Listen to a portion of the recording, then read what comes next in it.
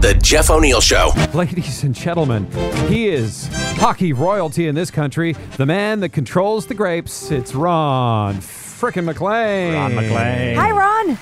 I wish I could control the grapes in me. That's a big challenge. Anyway, the Stetson and long stem rose was appreciated. I saw your promo for the show this morning. And Jeff and Karen and Scott, nice to talk to you again. God, the legend. By the way, sorry to interrupt, but Yeah. Baker Street by Jerry Rafferty is my favorite all-time song, my number one favorite all-time song, and it was covered by the Foo Fighters. David Grohl and the Foo Fighters did an unbelievable cover of that song. Dave Grohl in the news this week because he chugged a beer on stage and then fell off stage. It was a little stumble. He misstepped. The same thing. Grapes. The grapes are, was it Yellow Dog? Maybe it was Yellow Dog. He thought it was beer. It was Ryan Ginger. We had a Ryan Ginger Yellow Dog beer. It's funny that you mentioned all that stuff. That was our Christmas beer. Hang on, here's the song for you, Ron. This is the Foo Fighter cover? Yep. Yeah, isn't that? Do you want to sing along with us? Another crazy day, dream the night away, talk about everything. Ron MacLean is not singing. All right, that's No, I'm admiring.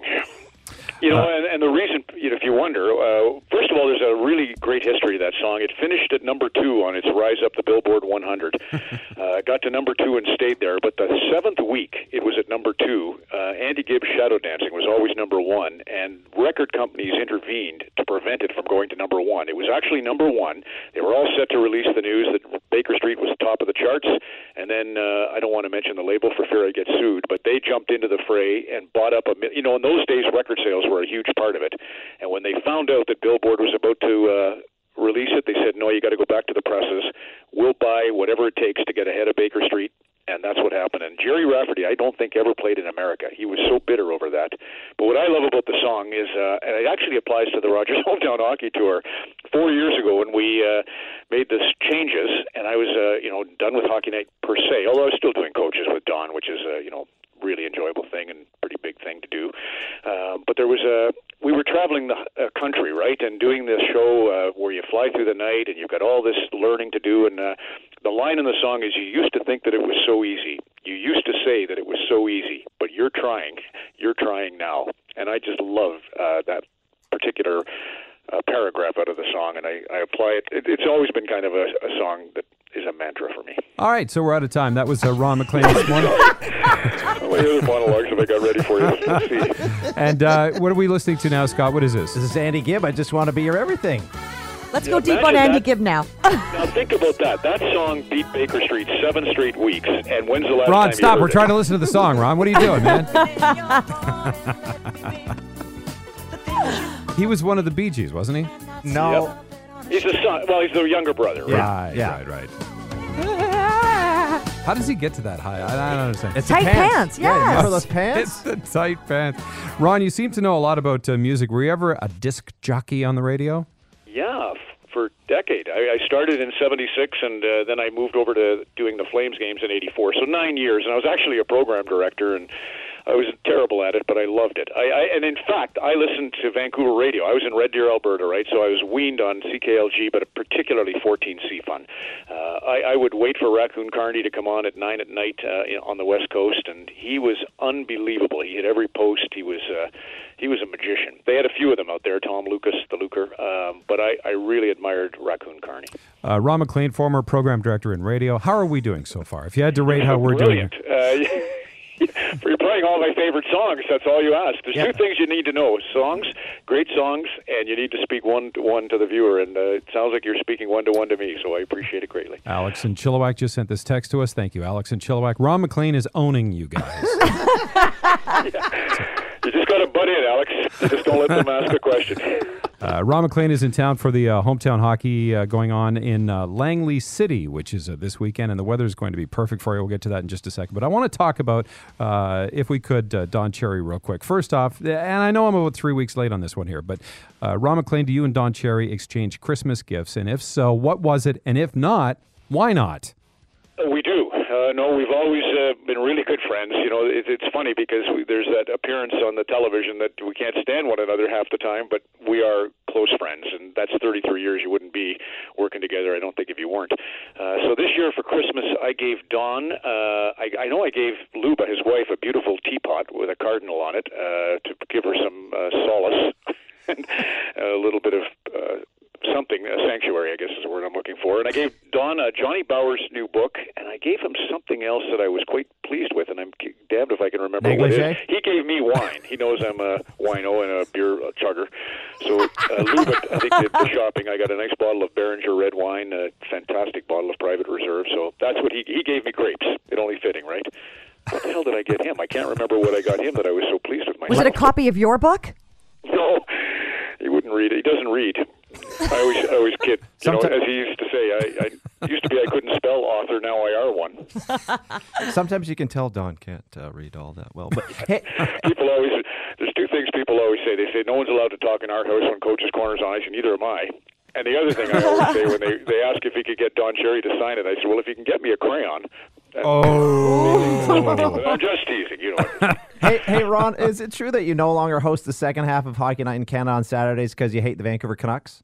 No, because I'm coming to Vancouver. That's the reason. How else am I going to get to Langley and Whistler and Esquimalt and West Kelowna if I don't get on an aircraft? So the sad reality, David Amber's great. They don't need me. But the reality is I fly west 12 weeks in a row here. So that's the reason I'm not on the second half of the twin bill. Ron, how much pressure do you feel to pronounce everything perfectly next to Don Cherry? No, yeah. All I need to know is Lalongo and Biesca. You know, it's funny. I was just at an event on Wednesday night, and you'd appreciate this, Karen. It was all women panel. It's called She's for Sports, and they conducted it at the Hockey Hall of Fame. And Christine Simpson was on the panel. Kim Davis of the NHL is their senior vice president of social impact. They had Sarah Nurse, a great hockey player, Jessica Platt. They had Angela James in the Hockey Hall of Fame. And the gist of it was, if you want to be a woman in sports broadcasting, you better not mispronounce a name. Whereas the guys can get away with it. And it was so true, right? Don could butcher them till the end of the time.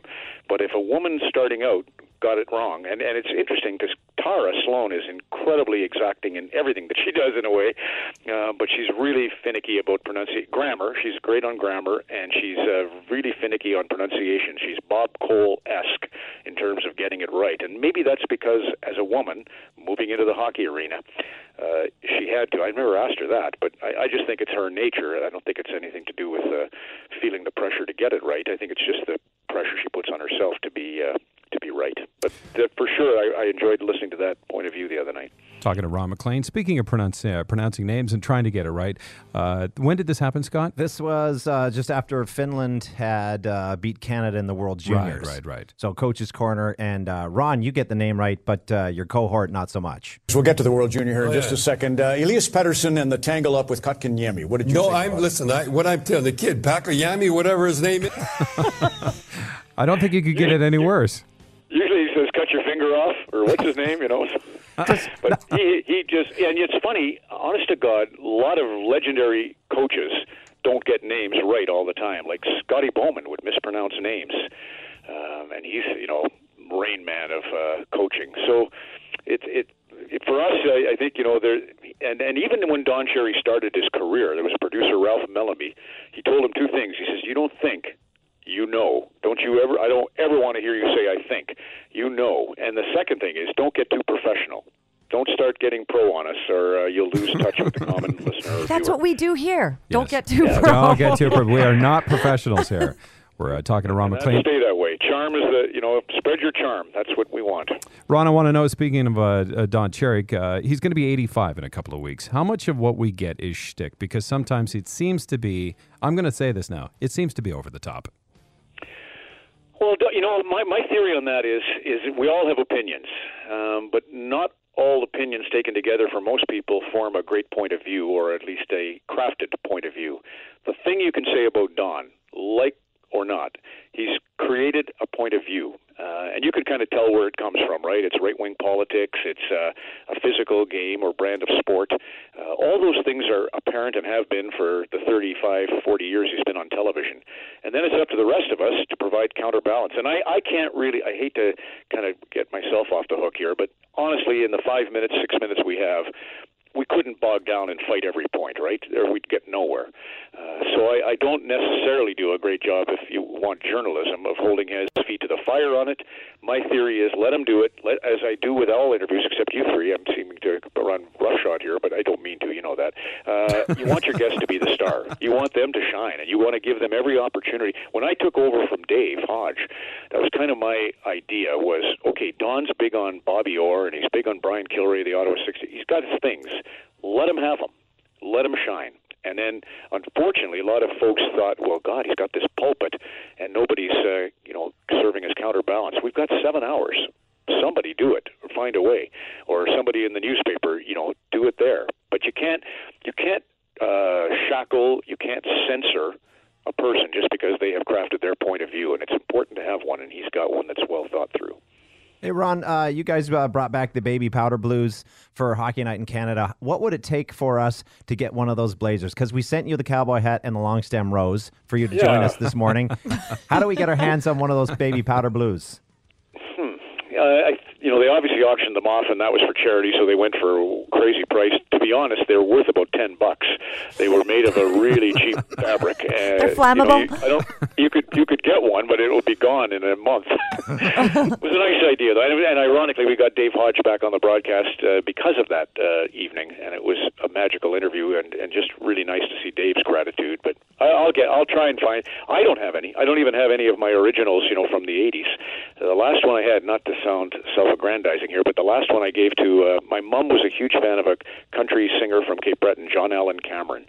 And when he died, his son Stuart is a brilliant musician, and I knew Stuart, and I said, well, your dad loved Hockey Night in Canada so much. Here, take this. This is my last jacket. He can be laid to rest in it. And he was. Wow. And it's kind of a neat thing, right? So I don't want another one. For me, it'll always be my mom's idol, John Allen Cameron. Got to wear it last, and that's great. Talking to Ron MacLean, running out of time here, but Seattle is getting the All-Star game, and they're going to get the draft. Why is Gary Bettman catering to Seattle so much?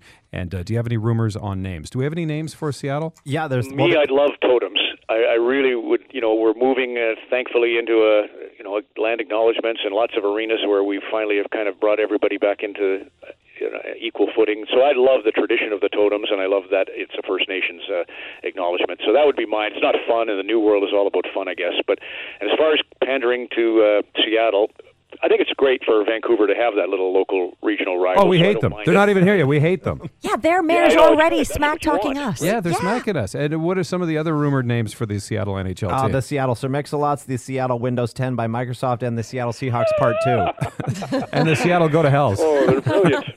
They're all brilliant, yeah. All right, Hometown Hockey is in Langley this weekend. That's Langley City, by the way. The weather's going to be perfect. Ron MacLean, what events are happening, and how can people meet you and Tara Sloan?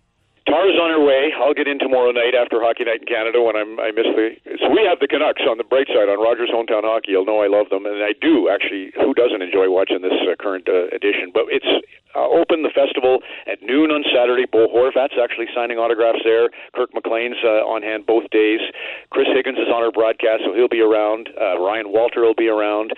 And if you want to meet or yell at me, either way, I'll be on the ground probably after we do a little meet and greet at noon, so say 1 o'clock, and especially when the game's on, there's lots of opportunity to take photos and do that kind of thing. But it's a great, as you said, weather's cooperating, there's music, there's hockey, really nice family event. All right, here's a plug for one of our friends who's unemployed right now. If you're looking for any more talent on Hockey Night in Canada, Kevin BX is not busy these days. Isn't he great? Yeah, and he will touch on the great thing that he did, as you know, for Nora Trulson, and Lights, the singer, also helped out when we lost a guy from Maple Ridge. Well, actually, Larry Walker's profiled on the show, speaking of Maple Ridge, and it's a really nice feature on the great baseball player. There he is, the legend that is Ron MacLean. We're getting a lot of text messages, people wondering, they're saying that the Ron MacLean show on CFox is fantastic. I'm sorry, yeah. They want to know when you're starting. Nobody gets to talk when Coach's Corner is on, neither do I, so I thank God for CFox. No, you're brilliant, and one of our favorite guests. Thank you, Ron. Follow him on Twitter at Ron MacLean HTH, and you can meet him in Langley this weekend for Hometown Hockey. Thank you very much, Ron MacLean. Cheers, you three. Thank you. The Jeff O'Neill Show. 6 to 10 weekdays with Alpine Credits on the world famous Seafox.